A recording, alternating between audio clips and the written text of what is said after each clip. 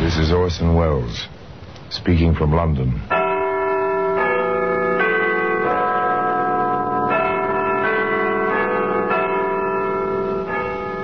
The Black Museum, a repository of death, a repertorium of violence. Here in the grim stone structure on the Thames, which houses Scotland Yard, is a warehouse of homicide, where everyday objects, a teacup and its saucer, a lady's parasol, a surveyor's chain, all are touched by murder.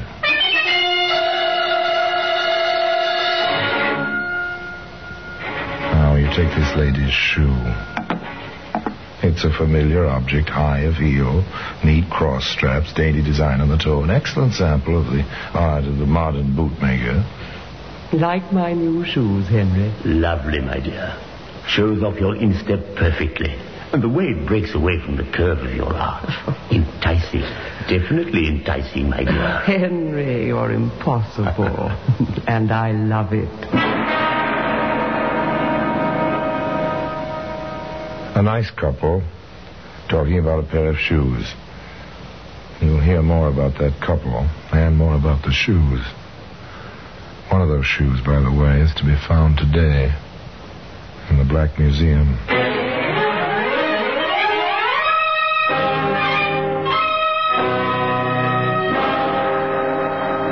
From the annals of the Criminal Investigation Department of the London Police, we bring you the dramatic stories of the crimes recorded by the objects in Scotland Yard's Gallery of Death, the Black Museum.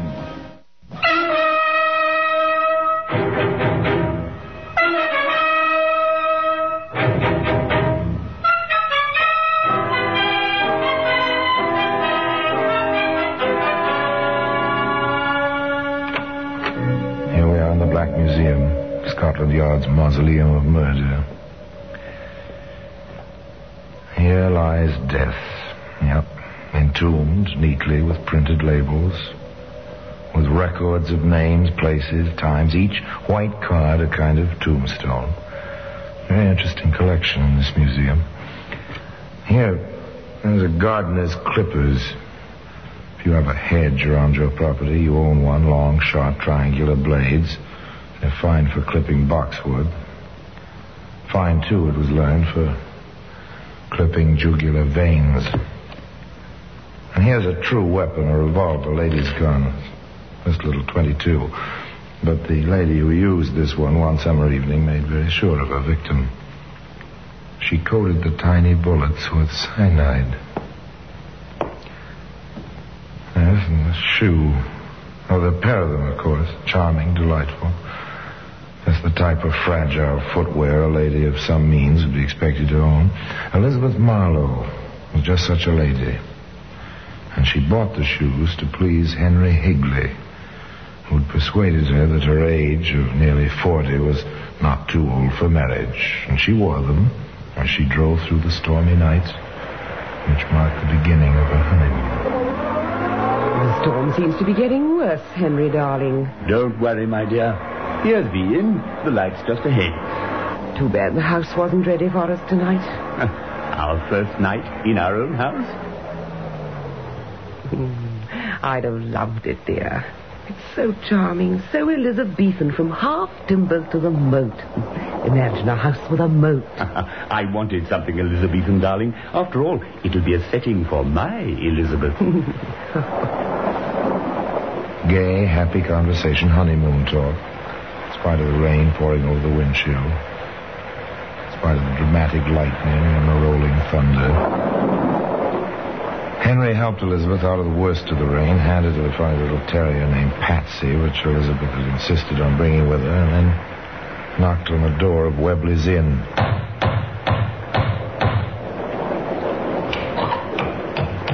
Sorry to keep you waiting.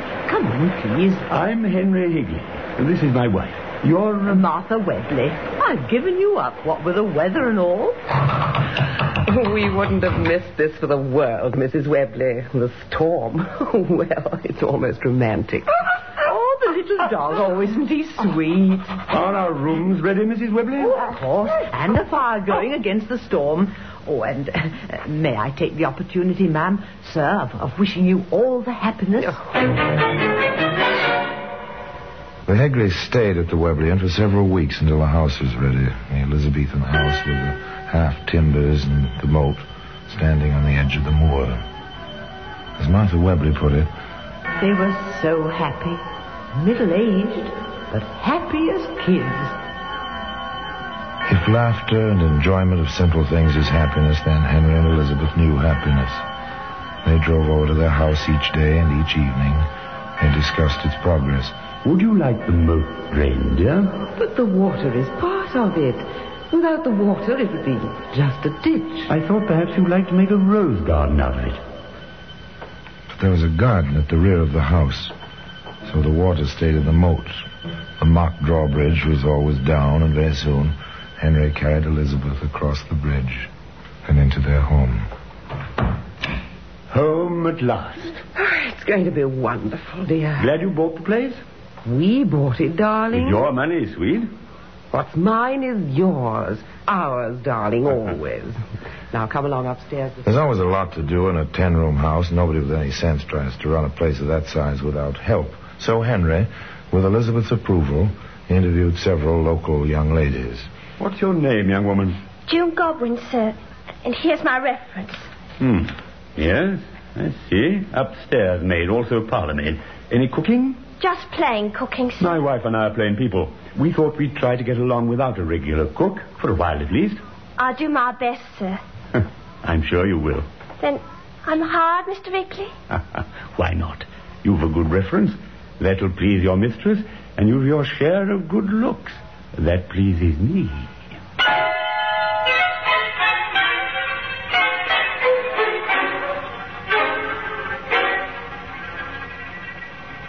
So that was the way the wind blew, was it? And so soon after the wedding. Well. Little June Godwin went about her business, dismissing the remark as the pleasantry of a new employer who wanted her to feel at home. Now Henry established the custom in that household of giving his wife her breakfast in bed. June prepared the tray and took it upstairs. She'd been doing this for about a week. My, don't we look fresh and neat and beautiful this morning? Mr. Hickley, please, sir. Don't. Shy, are you, eh? With those eyes and that figure? Come here, little one. No, sir. Please. What do the boys hereabouts think of you? I wouldn't know, sir. If you'll excuse me, sir, I'll take the tray to Mrs. Higley. Handled herself well, didn't she, for a country girl? There's no nonsense about June Godwin. She needed a job. She was a loyal girl, loyal to her mistress and to herself in a way. Maybe that's why she spoke as she did. She deposited the breakfast tray in Elizabeth Higley's bedroom. Ma'am, if I can speak to you a minute. Of course, June. What's the trouble? It's about Mr. Higley, ma'am. Oh? Well, ma'am, it's not that I'm giving my notice or anything, but I'm a nice girl, ma'am. Of course you are. Mr. Higley, ma'am, he tried to take privileges this morning. Perhaps you'd better try to June tell me finally managed to tell her mistress the brief details. Elizabeth was hardly pleased, but she showed nothing of her feelings to Henry, at least on that score. Of course, there may have been something more than a slight edge to her tone later that day, as she said to him, There's a notice from the bank, Henry. It says my account is overdrawn. Oh? How much? Almost £300. This never happened to me before I added your signature to the account. Oh, but there was plenty there. Oh, I know. But there's a cheque here which I thought was for £30, and it turns out to be for £300. But I thought I told you, darling, it was $300. In any case, dear, your dividends are due in a few days, so let's not worry about it. A simple explanation, and very smooth. Just the type of explanation an infatuated woman can be expected to accept. But for Elizabeth, the infatuation and the honeymoon were over. They came to an abrupt end about a week later. June, little June, I want to see you a moment. Well, Can it wait till morning, Mr. Higley? Please. Impossible. I must see you now. I can't let you in. I'm in bed. I'm not dressed. That doesn't matter. Let me in, June. I have to talk to you now. I'll use my master key. Oh. Open up and let me in. Shut up, you little fool. Open the door. All right, but we'll settle this, and soon.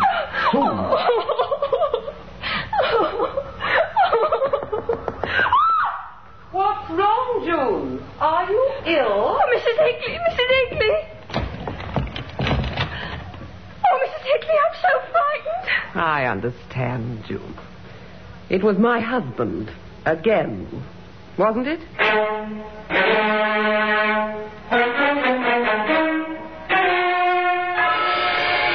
The end of the honeymoon. It came quickly after that. Elizabeth said simply, Henry, I'm leaving you. I'm going to London to talk with my lawyer. After your talk with him, you'll change your mind. Taking a servant's word against mine. Really, my dear.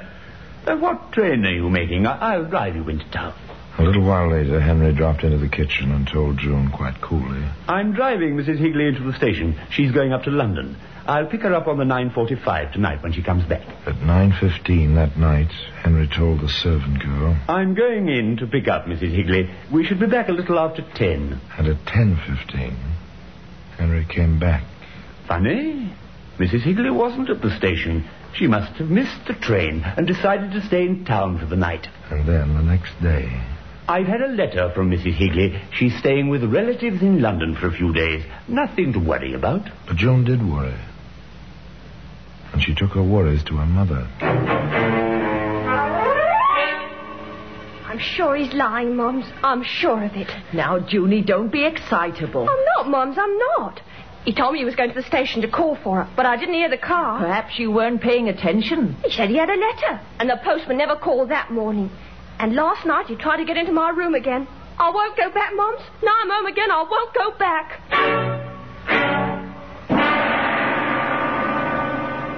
This was gossip. Oh, yes, gossip indeed. But Mrs. Goodwin restrained herself for a while. After all, there was only one other person in the village who knew the Higleys. That was Mrs. Webley at the inn.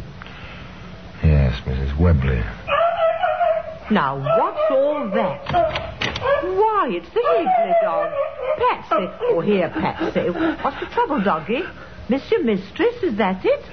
Do you miss your mistress?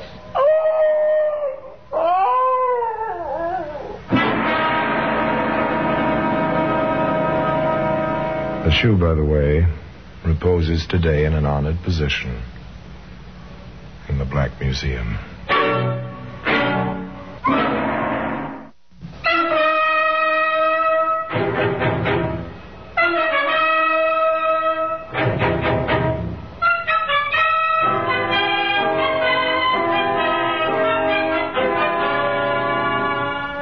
A dog howls at the back door and whines with fear. Then it wags its tail and snuffles in appreciation of a pat on the head. But mention its mistress, and the howling begins again. Is this a clue to a possible crime? Certainly it'd have no meaning in a court of law. A clever defense counsel would have it stricken from the records within minutes. But it would have meaning among plain people who are sensitive to many of the laws of nature. Another cup of tea, Mrs. Godwin. No, thank you, Mrs. Webley. June, dearie? I couldn't touch a thing. I'm so upset about the poor little dog. Oh, she's all right. I'm sure But you said you called the moat house and he came for the dog right away. Oh, I doubt he'll hurt the little animal. Has other things on his mind he has with that one working for him. That Muriel, you mean? Exactly. And glad I am that my June up and left him when she did. Have you seen or heard of Mrs. Higley, dear? Not a word. No sign. But then, maybe she knows about that Muriel. 3 people knew about that Muriel by now. The new hired girl at Henry Higley's house. And before very long, others would know. But this held no foreboding for Henry Higley. Now for that Muriel. Now, Mr. Higley, you mustn't. Why not, my dear? Who's to know except you and me? Oh, Mr. Higley, how you do go on. Oh, Mr. Higley. Give us a kiss, pretty one. But never say I told you away with the job. Oh, well, just one. Muriel, When are you going to stop calling me Mr. Higley, eh? A kind of mean paradise surrounded by a moat filled with water, reached by a mock drawbridge which was never raised. And into that pseudo-idyllic setting, across that bridge, there strode a caller. He rang the doorbell. Yes, sir? Is Mr. Higley at home? Who might be calling, sir? Inspector Sterrett, Scotland Yard. 3 people knew, and soon many more. Word spread. The police evinced some interest. The inspector called and was invited in. He was offered a drink, tea. He refused politely. Oh, thanks, Mr. Higley. No, I've only a short while. May I ask the whereabouts of Mrs. Higley? Of course you may ask. As far as I know, she's staying with friends in London. I have some letters if you can see them. Oh, we'll take your word for it, Mr. Higley. But there's been some talk, ugly rumors. You understand, I'm sure. Yes, I had to discharge a servant girl. We were given to understand she left of her own accord. Not at all. The girl seemed a trifle hard of hearing. Couldn't hear my car on the driveway. Missed the postman's whistle constantly. I see. And then there's the little dog. Seems to have been howling a bit. Oh, if you look out of the window there in the back garden, eh? Seems quite contented, doesn't she? Yes, she does. Well, thank you very much for the courtesy. The inspector took his leave. When the door closed behind him, Henry Higley did some thinking. The next day, he spoke to Muriel. How would you like to take a trip with me, Muriel? Oh, you mean close up the house? Why not? I'm not sure I want to go away. Oh, you're a sweet man, Henry, but I live here. You've no idea how we could live, what fun we could have. I can draw all the cash from the banks in 10 and 25-pound notes, so it wouldn't take too much room. And we could have a time in London, a real time. I'd buy some... So Henry planned a little trip. And he took the trip. Oddly enough, Muriel didn't go along. A permanent tie was not in her plans at the moment. She stayed behind in the house with a little dog for company. All was quiet after Henry went away. Quiet, yes. Inactive? Oh, no. Tell me, Mr. Marlowe, when did you last hear from your sister? Elizabeth wrote us just after she moved into the house with her husband. I'm afraid we never answered her. The family disapproved of Higley, you see. Oh, any particular reason? Well, he was penniless. Elizabeth, as you probably know, has a nice income from quite a bit of capital. She bought the house, you see. Yes, we heard about that. That's one reason we sought you out, Mr. Marlowe. Are you intimating the possibility of trouble, Inspector? There's always the possibility when a grown person disappears without a trace. And there have been rumors and a few odd coincidences. In any case, we checked the bank. The manager showed us these papers. Oh, what are they? A deed transfer giving full title to the house and property to Henry Higley. Is this your sister's signature, Mr. Marlowe? Oh, let me see. I need my glasses, I'm afraid. Yes. Now then... Oh, strange. Looks like hers. But she's suddenly grown old. It wavers so. There, for instance. The L and the W and the Marlowe. Elizabeth Marlowe Higley. Inspector, I want to compare it with her letters. But I think I can say with reasonable certainty that this is not my sister's signature. Thank you, Mr. Marlowe. Thank you.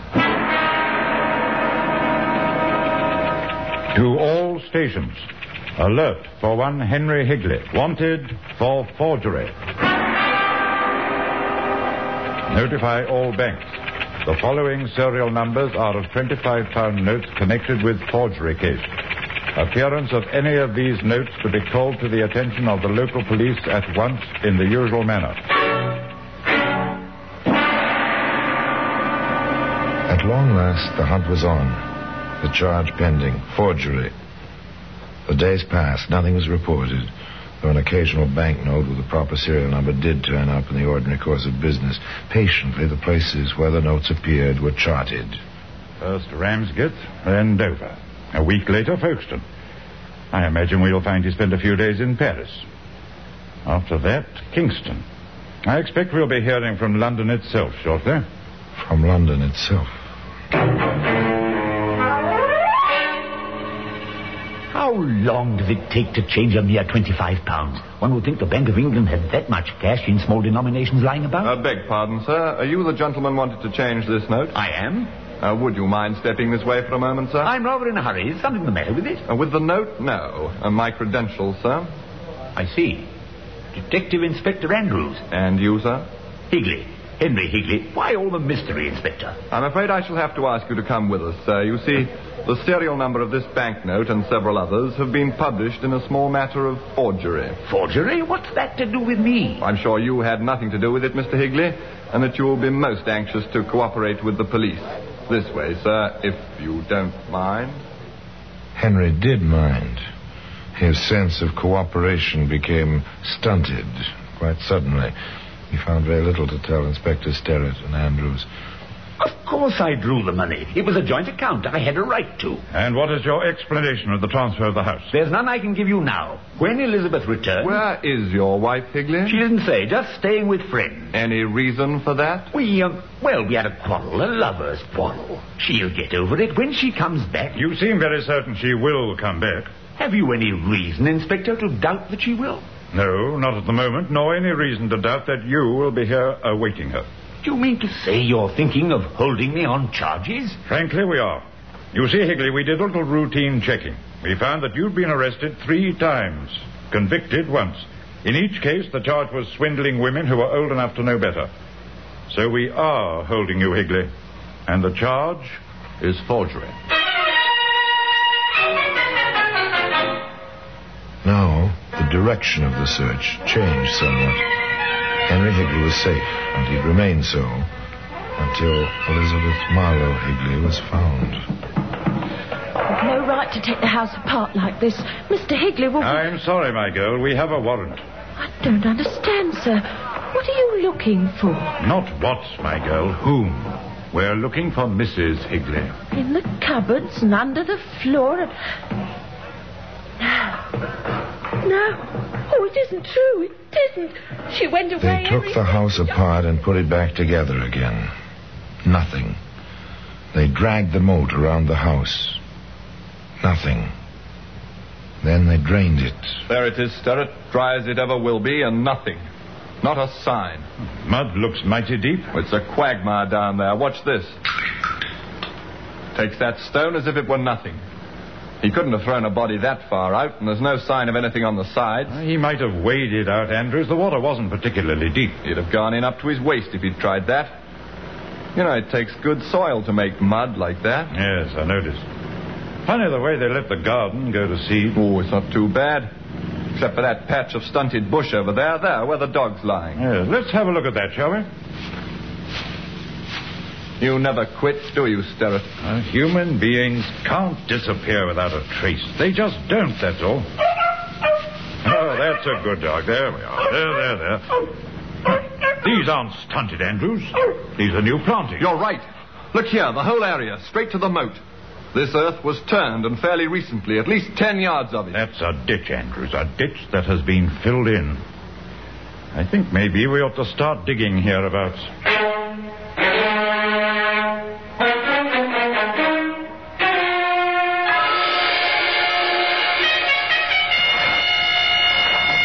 Eight hours now, and still nothing. There'll be nothing. Another good idea gone wrong. Shall I tell the men to stop? Yes, you may as well. Sterrett, that dog. She's found something. Yes, something she's recognized. Get those lights over here, man. All right, they're coming up here. All right, yes, come on here. All right, you can start digging again, but carefully now. All around that spot. It's pretty obvious, Andrews. There's a body attached to that lady's shoe. And as I told you at the beginning of this story, that shoe reposes today in an honored position in the Black Museum. The medical examiner swore that a .32 caliber bullet had killed Elizabeth Marlowe. The ballistics expert testified the bullet had come from the gun in Henry Higley's possession the day of his arrest in the Bank of England. Another expert adjusted the noose, placed the white hood over Higley's head, heard the man whisper the admission of his guilt and sprang the trap. Martha Webley has Patsy now. The little dog enjoys the fields around Webley's Inn. A fit reward, I think you'll agree, for the faithfulness which brought her mistress's killer to final justice. And as I told you, the dainty shoe remains in its customary position in that big stone building on the Thames in Scotland Yard in the Black Museum. Now, until next time, until another story about the Black Museum, I remain as always